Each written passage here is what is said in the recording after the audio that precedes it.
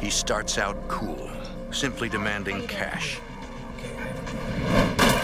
But then, fiery violence. He's fast, tough, and well protected. Investigators vow to catch him and risk their own lives to do it. At every turn, they face dangerous surprises from a violent felon on the run.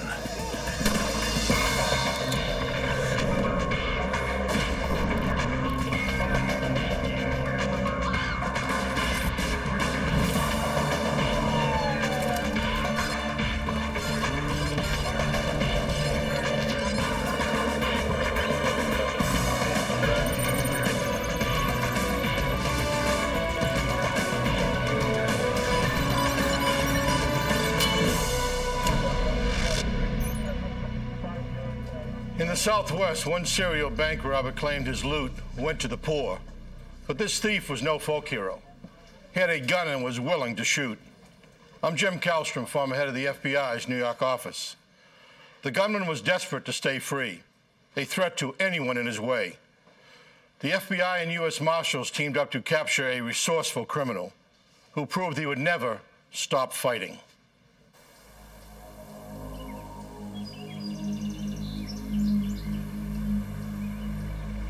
Albuquerque, New Mexico. On December 29, 1998, in the city's northeast section. For the employees and customers of a local bank, the day started much like any other. What they did not know was that a man who had already robbed one bank earlier that morning was about to make another withdrawal. Have a good day. You too. Sir, I can help you over here. Sir? When the robber approaches the teller, he asks her to give him money from the cash drawer. Okay, I have a gun, and this is a robbery. Trained to always comply with a robber's request and avoid any dangerous confrontation, the teller gives the man what he asks for, and more. She slips the man a bundle of cash containing an exploding dye pack. I have this gun, and I will use it, sir. The robber slips out as quietly as he entered. Albuquerque 911, where is your emergency? This is a bank robbery? The alarm goes out to local police. And because bank robbery is a federal offense, the FBI. Special Agents Scott Campbell and John Tanberg respond from the FBI's Albuquerque resident agency. It begins as a routine call for Special Agent Tanberg. Albuquerque has had per capita more than its share of bank robberies. In the late 90s, we were in the neighborhood of 90 to 100 bank robberies per year. What do you look at specifically? Yet this case will be anything but routine. Agents learn the bandit was strangely calm. Most of the people in the bank had no idea that it had even been robbed. There was no commotion, there was no what they would think and had seen previously on TV of bank robberies with shots fired or people yelling. The tellers remember nothing distinctive about him. Well, the physical description that we received was of a white male, possibly Hispanic, dark hair, average build, wearing sunglasses, fairly neat haircut, wearing a ball cap, and not very distinctive clothing. Despite a thorough examination, technicians recover no usable prints from the teller counter or doors. Appreciate that. They find no other physical evidence. We tried anyway. Investigators suspect an electronic witness may have observed the robber.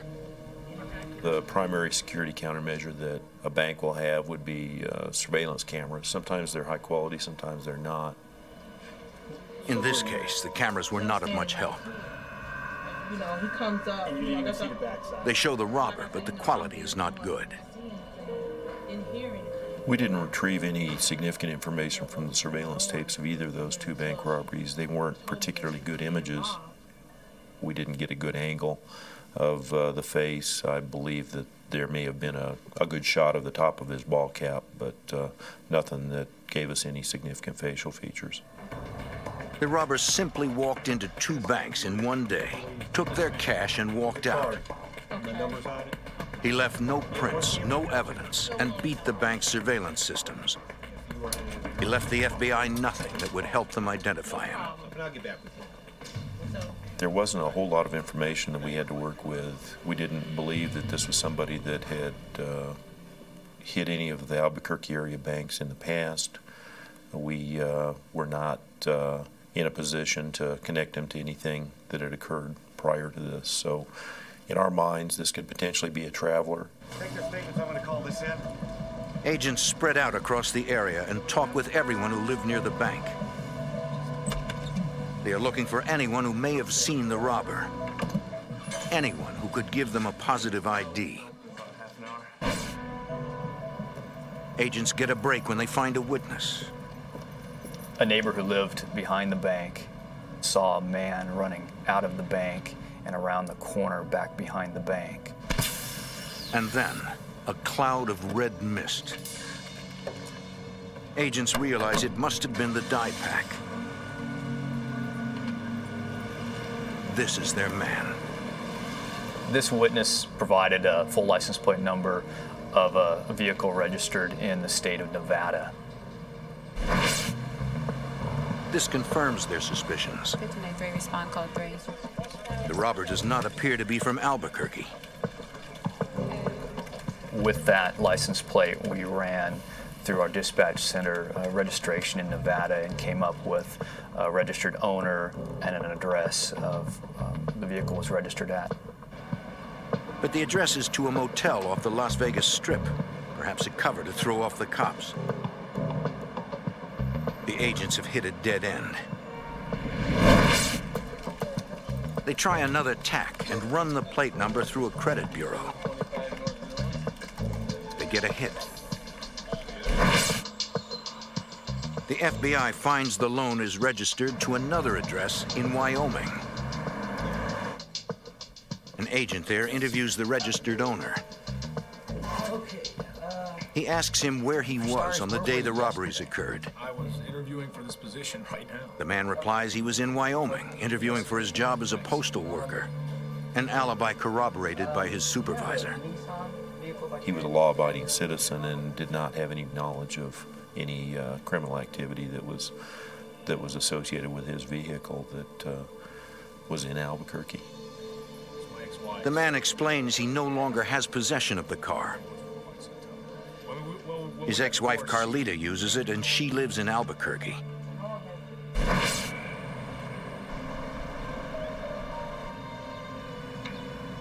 We eventually tracked down the ex-wife of the vehicle's owner. We made contact with her and spoke to her about her vehicle, where it had been, who had control of it, who has other keys to it, and where it was the previous day during the time frame of the bank robberies. Carlita says that on the day of the robbery, she was at work. She explains she has a big family in the area and many people borrow her car. She did not know who had her car the previous day and that it should have been parked in its parking spot near her apartment. She did, however, tell us that the vehicle was a little lower on gas than what she had left it at. Carlita gives her consent for a search. Remembering from the previous day that the dye pack had exploded, we thought perhaps there would be evidence of the red dye inside the vehicle. However, we did not find any. It's possible that the witness got the license plate number wrong. Possible, but not likely. I had reservations with what she had told us, simply because it was too coincidental that this vehicle that was seen as the getaway vehicle at the robbery the previous day and registered in the state of Nevada was actually located in Albuquerque. No hard evidence links Carlita to the robberies, but something about this seems suspicious. Thank you so much. Agents suspect there is some connection. Although she did not remain a suspect, she remained a person that we wanted to stay in contact with and a person of interest in these investigations. Police and the FBI have exhausted their leads. The robberies go unsolved. And then, several months later, the mysterious bandit strikes again. He hits a series of banks in a very short period of time. His MO remains the same. He gets in, gets the cash, and gets out. And never leaves any evidence behind. Beginning around the middle of March of 1999 and continuing up through the end of May of '99, approximately 6 banks were robbed. From the evidence that we had obtained in the form of video surveillance, descriptions by the witnesses and the bank tellers, and just general demeanor, we came to the conclusion that we had a serial bank robber working in Albuquerque. Local police and the FBI must identify the lone bandit and stop him before someone gets hurt.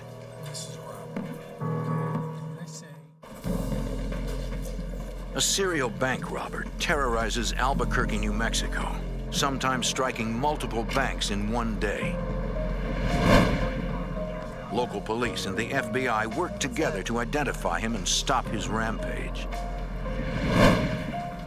As the bandit's spree continues, he grows more aggressive, according to FBI Special Agent John Tanberg. He began to take more money by going behind the teller counters and causing the tellers to take money out of several teller drawers. The robber becomes more unpredictable and violent. Agents begin to fear that the longer he continues robbing banks, the more likely someone is going to get hurt, or worse. There were occasions when it appeared that the offender may be utilizing narcotics, because there were occasions when he was quite physical with people that seemed very inappropriate. It appeared that the offender was becoming more and more desperate in that regard. He's now much more willing to use his gun. He surprises tellers by announcing the money will go to starving children in Mexico. After one robbery in June, the FBI gets better security camera photos of the gunman. With no physical evidence, the photos are agents' best lead. We like to have public interest as active as possible when we have a serial offender. We'll get the media to cooperate and to place the information into the newspaper columns, television. People will very often respond to Crime Stoppers and call in tips. Because the robber tends to hit in sprees, and all the robberies took place in the northeast quadrant of Albuquerque, the agents stake out banks in the area. They hope they can set a trap, and the robber will walk into it. But because they have so little to go on, the agents must rely on blind luck. They follow up on every tip, but nothing pans out. The robber was getting more and more active. It was becoming more and more desirable to arrest him and prosecute him. And that becomes a little bit frustrating when you have an offender that you're not able to identify, even though you have done your best efforts to do so. The robber never touched anything to produce any fingerprints that we could use as evidence. The robber didn't leave anything behind. The FBI will need to appeal to the public for help. At one point, they need a hook to capture the public's imagination. on top of the counter. The FBI bank robbery squad assigns nicknames to serial robbers. A lot of food for the children in Mexico. The media will latch onto the case a little bit better sometimes that way, and it gets the public interest up. He walked out real nice. The FBI dubs this one Robin the Hood for his dubious claims that the stolen cash goes to starving children. He just walked right on out. With each new robbery, local media jumps on the story. and the bandit likes the attention. Well, the robber seemed to revel in the name that we attached to him. He seemed to like the idea of being called Robin the Hood. There were occasions when he walked in and walked up to the victim teller and said, "Hey, you know who I am. I'm Robin the Hood." Despite the name, agents doubt the thief is giving his money away. They suspect that, like most bank robbers, he uses the cash to finance a drug habit or other criminal activities. Whoever he is, he's good, leaving no clues behind. Agents keep watching and waiting for him to strike again. It seems they are at the mercy of the bank robber. After 14 robberies, the only possible lead to Robin the Hood is Carlita's car. FBI Special Agent Scott Campbell keeps talking with her. I spoke to her on the phone probably 5 or 6 times throughout the 8 months, because in the back of my mind I knew that she had something to do with the robberies, or she can provide some information or evidence that would lead us to the robber. Finally, in August 1999, the case breaks open when Carlita, by now 8 months pregnant, contacts Agent Campbell. Yes, with Agent She calls me and says, "We need to talk. I have some information that'll solve the cases." She says the robber is her husband, Byron Chubbuck. She'll explain more in person. And so I make a time to meet her the next morning at her apartment. The agents pull Chubbuck's record and learn he's got a history of violence and gang affiliations. I'm not sure what's in St. Louis. Maybe. Carlita said she can talk now because Chubbuck moved to St. Louis. Agents had offered a more secure location for the interview, but she declined. I think she is. I mean, She said that she didn't feel that there was any danger, that she was with him when he had loaded his truck and had departed for St. Louis. So she felt safe and secure being interviewed at her apartment, and she insisted that we interview her there. Still, agents approach with caution, wanting to avoid a surprise confrontation with Chubbuck. Prior to going in the apartment, I made a phone call into the apartment to see if he was around and if she had any other information on him since we spoke the evening before. Once we were comfortable that he was not around, I radioed into our dispatch using our car radios to tell them the address we were going to be at.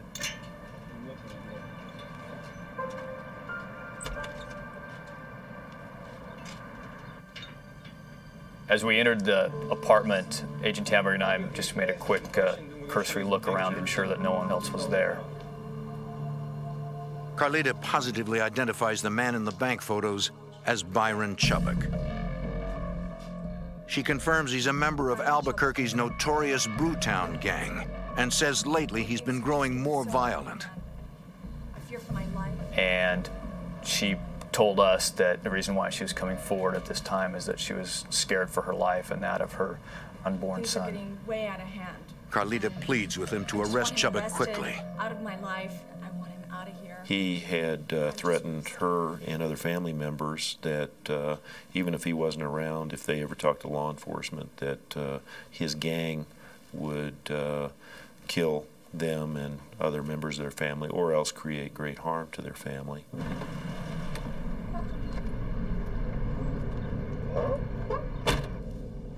The confrontation agents wanted to avoid is seconds away.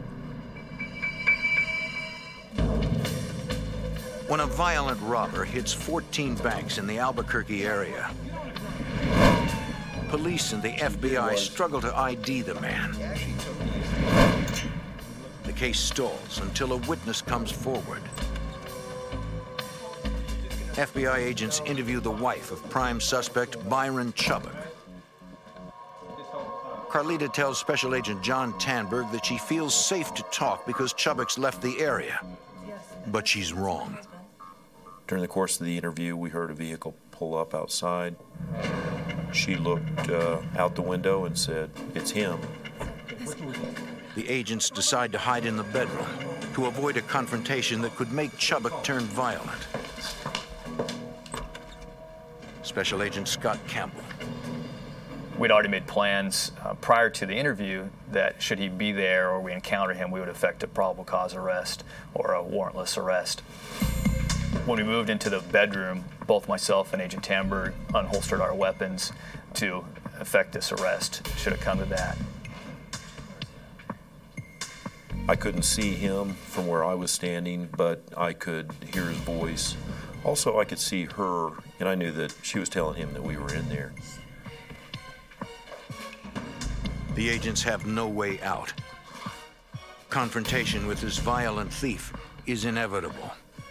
When you undergo this type of activity, time changes its dimension, and a split second seemed like about 5 minutes.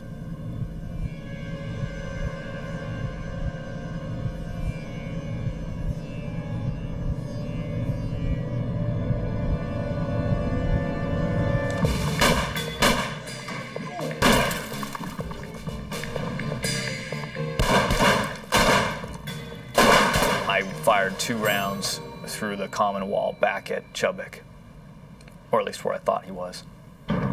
He paused in his shooting for a period of time, and I had become aware that possibly a half dozen rounds had gone off, and it appeared that he was reloading, and I was prepared in a position to shoot him if he did come into the room. A figure appears. Thinking that was Chubbuck, I began to pull the trigger.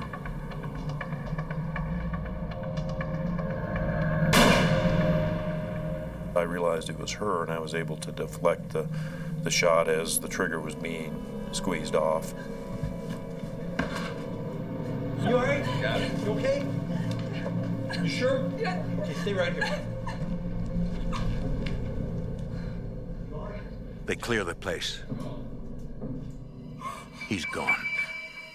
It's amazing that there weren't any injuries sustained by myself and Scott Campbell. I think we both acknowledged that a greater power was watching over us that day, because we had bullets that were coming through the wall at us, firing all through the room, and we didn't sustain any injuries of significance.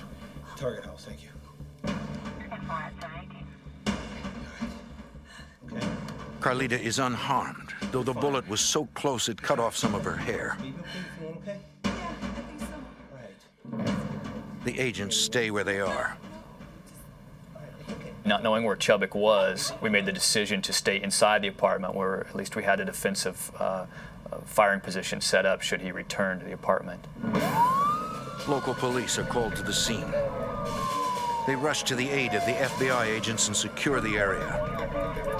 The Albuquerque Police Department uniformed officers arrive and set up a little perimeter for us. We make contact with them verbally, and then we get out of the apartment. Agents send the pregnant woman to a hospital to be checked out. Police fan out across the neighborhood to find out if anyone saw Chubbuck leave the area. No one reports seeing him go, and his car's still there. Lieutenant Terry Ward was in charge of the Albuquerque Police Department's Special Investigations Division. It wasn't looking good that this was going to end peacefully. Given his past, his willingness to fight with police officers, the fact that he had just engaged in a gunfight with armed Bureau investigators gave us an indication that this might be his, a last stand. Then an officer spots Chubbuck at the window of another apartment in the same building. And a standoff begins. Chubbuck is 2 apartments down from Carlita's, completely surrounded, but not ready to give up.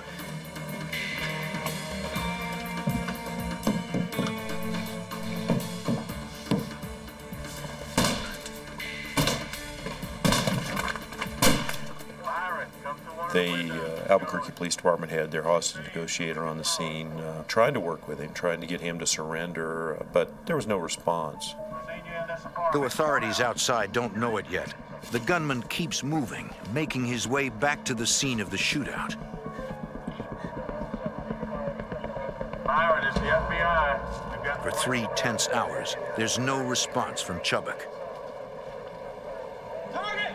But then Chubbuck makes a break from Carlita's apartment. Took him down with a beanbag round from a shotgun. That's a round that's not a lethal form, but it will stun a person. Amazingly, throughout the entire ordeal, no one is injured. Investigators arrest Chubbuck and transport him to the FBI office for booking. Byron Chubbuck pleads guilty to 14 counts of bank robbery, plus assault on federal agents, and is sentenced to 40 years in prison. Agents recover only a few dollars of the cash he stole. We never believed that the money was being used to feed starving children. In particular, in retrospect, after getting to know Byron Chubbuck, the last thing he would do would be to feed starving children. His main interest was to feed his narcotics habit. But Chubbuck doesn't plan to spend the next 40 years in jail. On December 21st, 2000, he announces he wants to fire his court-appointed lawyers and withdraw his guilty plea, a calculated move, one which requires him to attend a court hearing. U.S. Marshal Senior Inspector Eric Neighbor.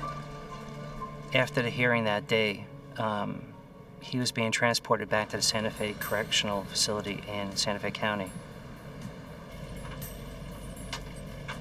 He had obtained a handcuff key and was able to unlock his restraints from his hands and from his ankles, and was able to kick the van window out and escape through the van window. The driver heard a bang, and when he looked to see where it was, he thought he was in a traffic accident of some sort. Saw that Byron was halfway out the window. The guards try to stop him, but he's moving fast and they can't leave the other prisoners. Get back! Byron Chubbuck is on the run.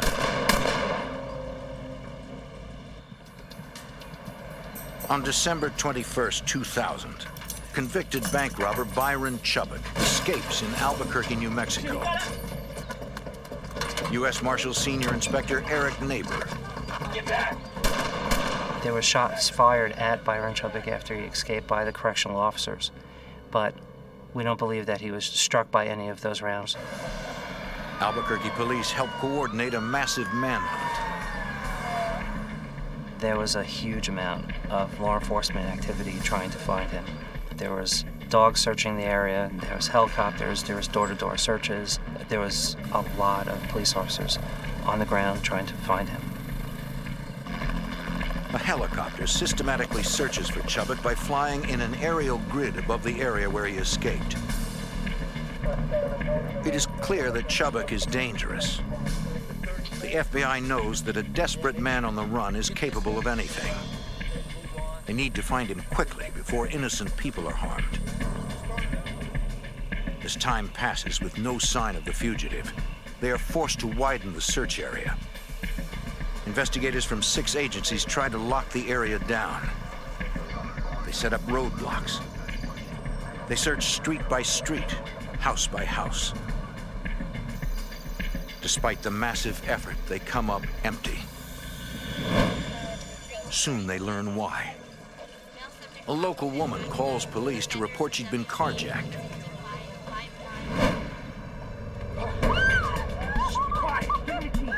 She says an hour earlier, a man fitting Chubbuck's description forced her into her car. He ordered her to drive him to the outskirts of town, where he released her unharmed. She's able to tell us where she dropped him off and what time, and gives a description of what he was wearing at that time. Investigators focus the search there, but find nothing, and call off the manhunt at 9 p.m. By now it's been hours. He could be hundreds of miles away. We were not able to locate where he was at that night, and we shifted gears a little bit to go from a manhunt to more of an investigation to try and locate where he might be, with interviews of family members and gang members and things like that. Chubbuck could not have disappeared without help.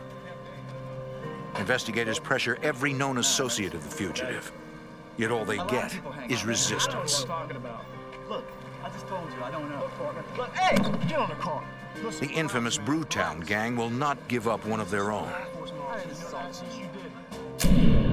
Because of Chubbuck's desperate, violent actions, the U.S. Marshal Service places him on their 15 most wanted list. After Chubbuck escaped, he was highly motivated to keep himself from being captured again. I believe that he would use any means at his disposal to keep himself from being put back into jail, which made him a dangerous person. For days, the FBI watches places where the gang is known to hang out. They are looking for any suspicious activity. And they continue talking to people on the street. The FBI also monitors any recent bank robberies to see if Chubbuck has struck again. But the robber is strangely silent. For more than a week, there's no sign of the fugitive. Law enforcement knows Chubbuck has a heavy drug habit. Soon he'll need cash for more methamphetamines, a drug that makes the user feel powerful, paranoid, and super aggressive. To get the money, authorities believe he will begin robbing banks again, which will aid the effort to locate and apprehend the fugitive. While under the influence of the drug, there's no telling what he'll do next. We felt that it was, he was the highest priority to get back into custody. But some investigators suspect Chubbuck is no longer in the country. Albuquerque Police Department Lieutenant Terry Ward. He had connections in Mexico. He could have easily fled to Mexico and hidden there. I didn't really think he would stay in the metropolitan area because his name and face was very familiar to everybody. Put the money in the bag! On January 16th, 2001, a year and 5 months since his last heist, Chubbuck bursts back onto the scene in his old neighborhood. He robs a stunning 6 Albuquerque banks in a single day. A week later, he robs 3 more over 2 days. Come on, come on, come on! Special Agent John Tanberg has chased him from the beginning. Chubbuck was a very, very brazen robber.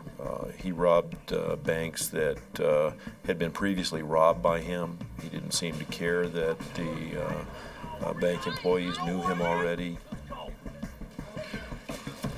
Each time, he brags to his victims that he's Robin the Hood. Robin the Hood, baby! Robin the Hood! And each time, the police and FBI find no evidence. Nothing that could lead them to their elusive bank robber. He became more and more successful in his robberies, and he was more and more in the position to taunt law enforcement. We didn't receive significant physical evidence during the course of these robberies, and they occurred very often. With each new heist, the fugitive's legend grows. The investigation trying to apprehend Byron Chubbuck was the biggest case in Albuquerque in recent time. He was featured almost every night on the local news with pictures and photographs and Crime Stoppers telephone numbers and things like that to try and help apprehend him. And we got a lot of phone calls about his whereabouts or possible whereabouts. Although agents chase every lead, Chubbuck remains elusive. The FBI suspects members of his Brewtown gang are protecting him. A dangerous band of hardened criminals, the gang has the network to hide a fugitive and the means to fight back. Albuquerque investigators are hunting for Byron Chubbuck, a violent bank robber on the run after a brazen escape from jail. He's being chased by multiple agencies, according to U.S. Marshal Senior Inspector Eric Neighbor. The Albuquerque Police Department, the FBI, and the United States Marshal Service entered into a task force to aid each other in apprehending Byron Chubbuck. We pooled our resources together so there wouldn't be 3 different departments searching for the same person. Despite a massive manhunt, Chubbuck is continuing to rob banks in Albuquerque. Albuquerque Police Department Lieutenant Terry Ward. He was robbing banks and getting away with it. So as long as he kept getting away with it, he would keep doing it. And that was one of the reasons we got together with the other agencies, in that he had to be stopped. He wasn't going to stop on his own. He wasn't going to leave, so he was still creating a problem for us. Securing warrants, investigators tapped the phones of several of Chubbuck's associates. Intercepted conversations suggest the fugitive has fled across the border to Mexico. The FBI alerts the Border Patrol and contacts the Mexican Federal Police, asking them to watch for Chubbuck. Then agents intercept calls that indicate Chubbuck is back in Albuquerque. But the conversations are vague, with no direct reference to where he's hiding.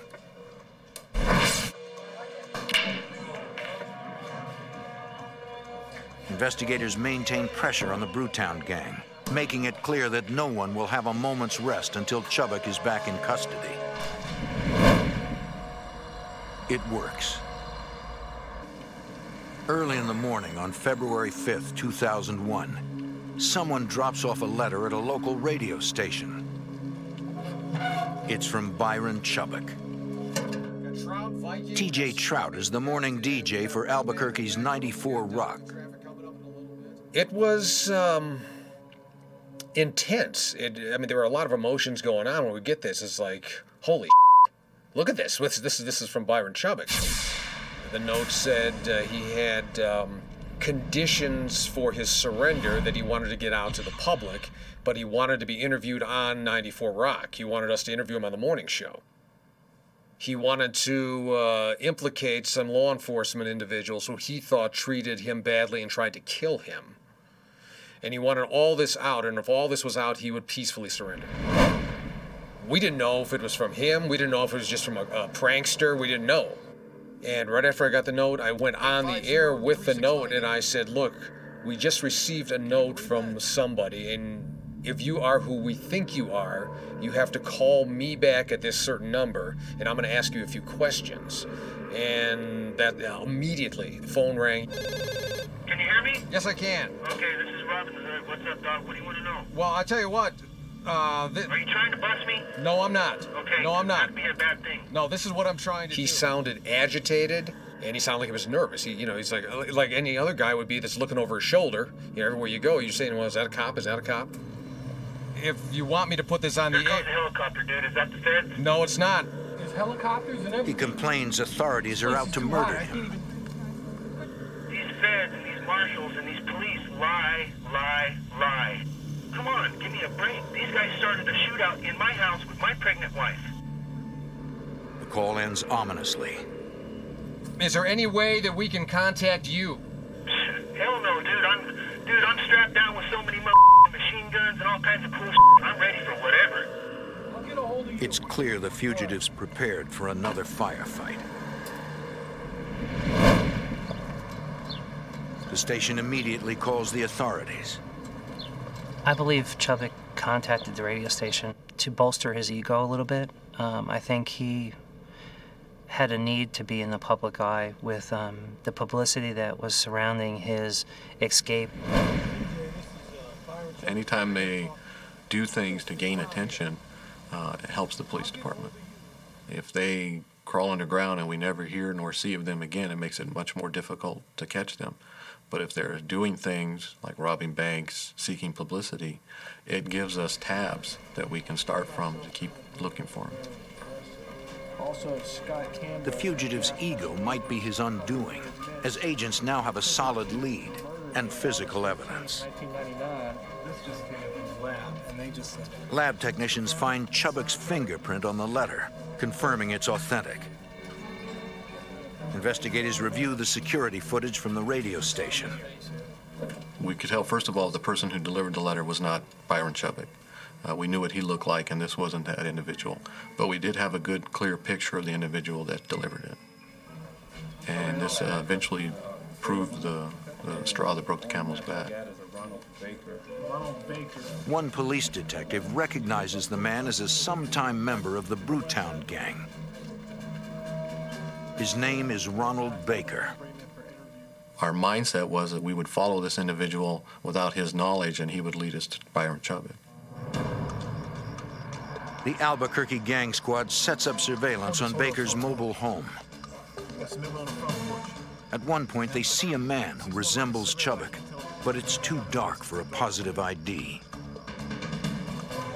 Somehow, they have to get inside that trailer.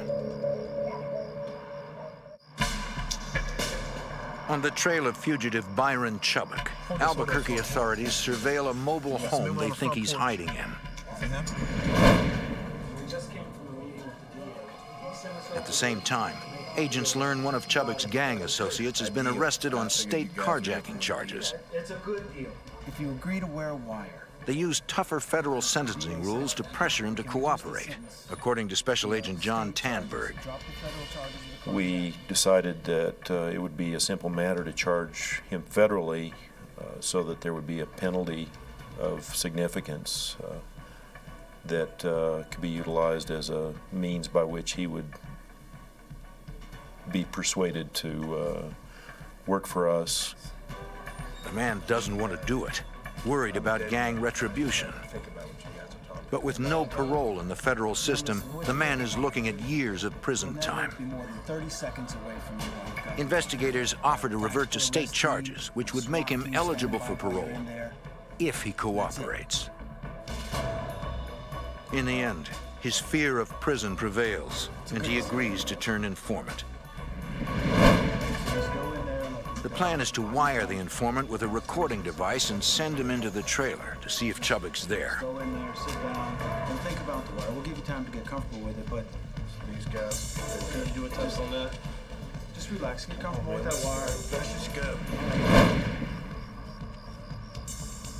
It's a dangerous assignment. If the gang realizes he's cooperating, they'll likely kill him on the spot.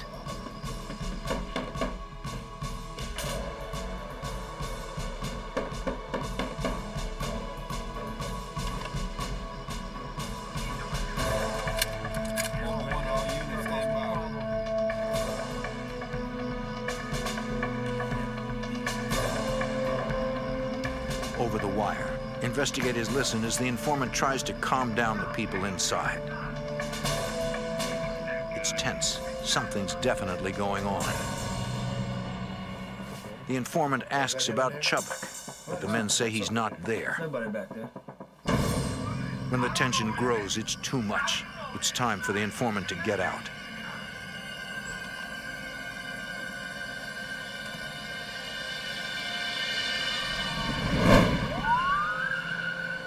At the police station, investigators debrief the informant. You said you heard something in the back room, right? Yeah, big deal. That's like his girlfriend or something. But you don't know that. What are you trying to do? They're convinced Chubbuck is hiding in the trailer and persuade the informant to go back in. You are going back. Changed. We gotta go back. Don't know that. All right, come on, let's go. Let's go. Let's go. Thanks. Everyone off station, stand by. Undercover officers stand by, ready to move in if anything goes wrong. We'll use the bathroom real quick, all right, guys? All units, he's definitely inside. Get back! Get back!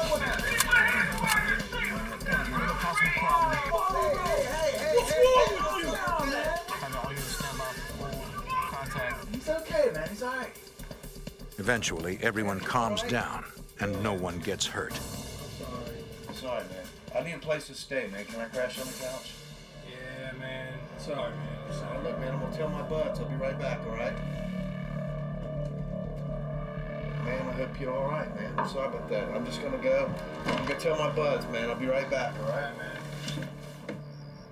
Senior Inspector Eric Neighbor. He exited the mobile home and informed police that Byron Chubbuck was indeed inside that mobile home. Albuquerque Police Department Lieutenant Terry Ward. The informant told us that Chubbuck was very paranoid and very jumpy. Most career criminals are paranoid. They trust very few people. They're constantly looking behind their backs. They keep very low profiles. They move quite often. So they are paranoid, and sometimes it can even be a drug-induced paranoia.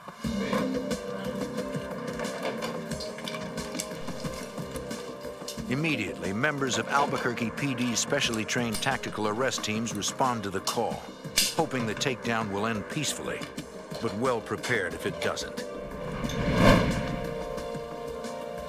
Members of Albuquerque's gang unit and repeat offenders program move in stealthily.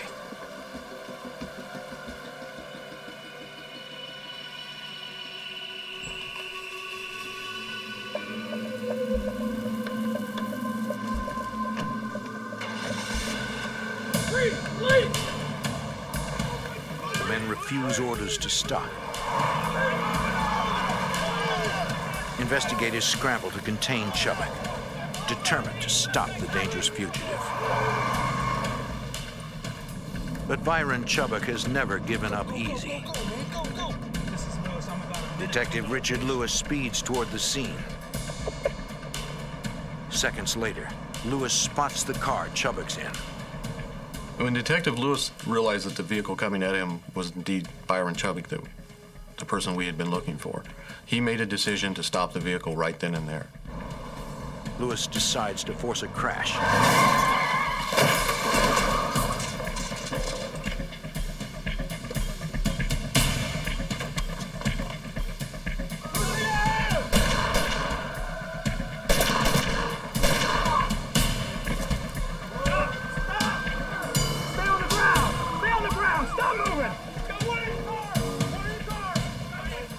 Other officers approach and find Chubbuck lying motionless, a Tech-9 semi-automatic handgun beside him. He's wounded by a single bullet to the chest, but he's alive. Officers arrest his accomplice, Ronald Baker, still dazed from the crash. Detectives then trace the rounds that missed. Several pierced a nearby trailer while residents slept inside. But when police check on them, everyone's fine. There was a great sense of relief because this investigation and the publicity and all the long hours had come to this crescendo, and it had ended as it should. The good guys weren't hurt and the bad guy was hurt, and he was in custody.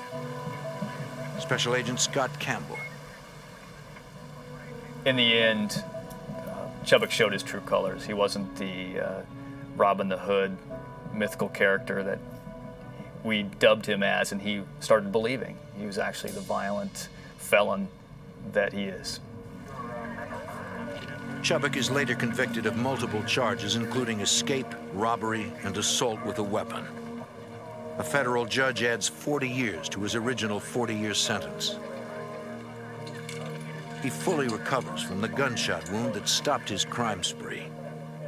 During the investigation, during our research and our background check, I had the opportunity to read some of his correspondence. Very intelligent man. He could be a very successful civilian living a very productive life. But for some reason, he chose to go into robbing banks. And he was very good at it for a short while. And his greed and his ego is eventually what led to his downfall. Byron Chubbuck was quick to fire, threatening agents' lives. But because investigators never gave up, he's no longer a risk to anyone outside the prison system.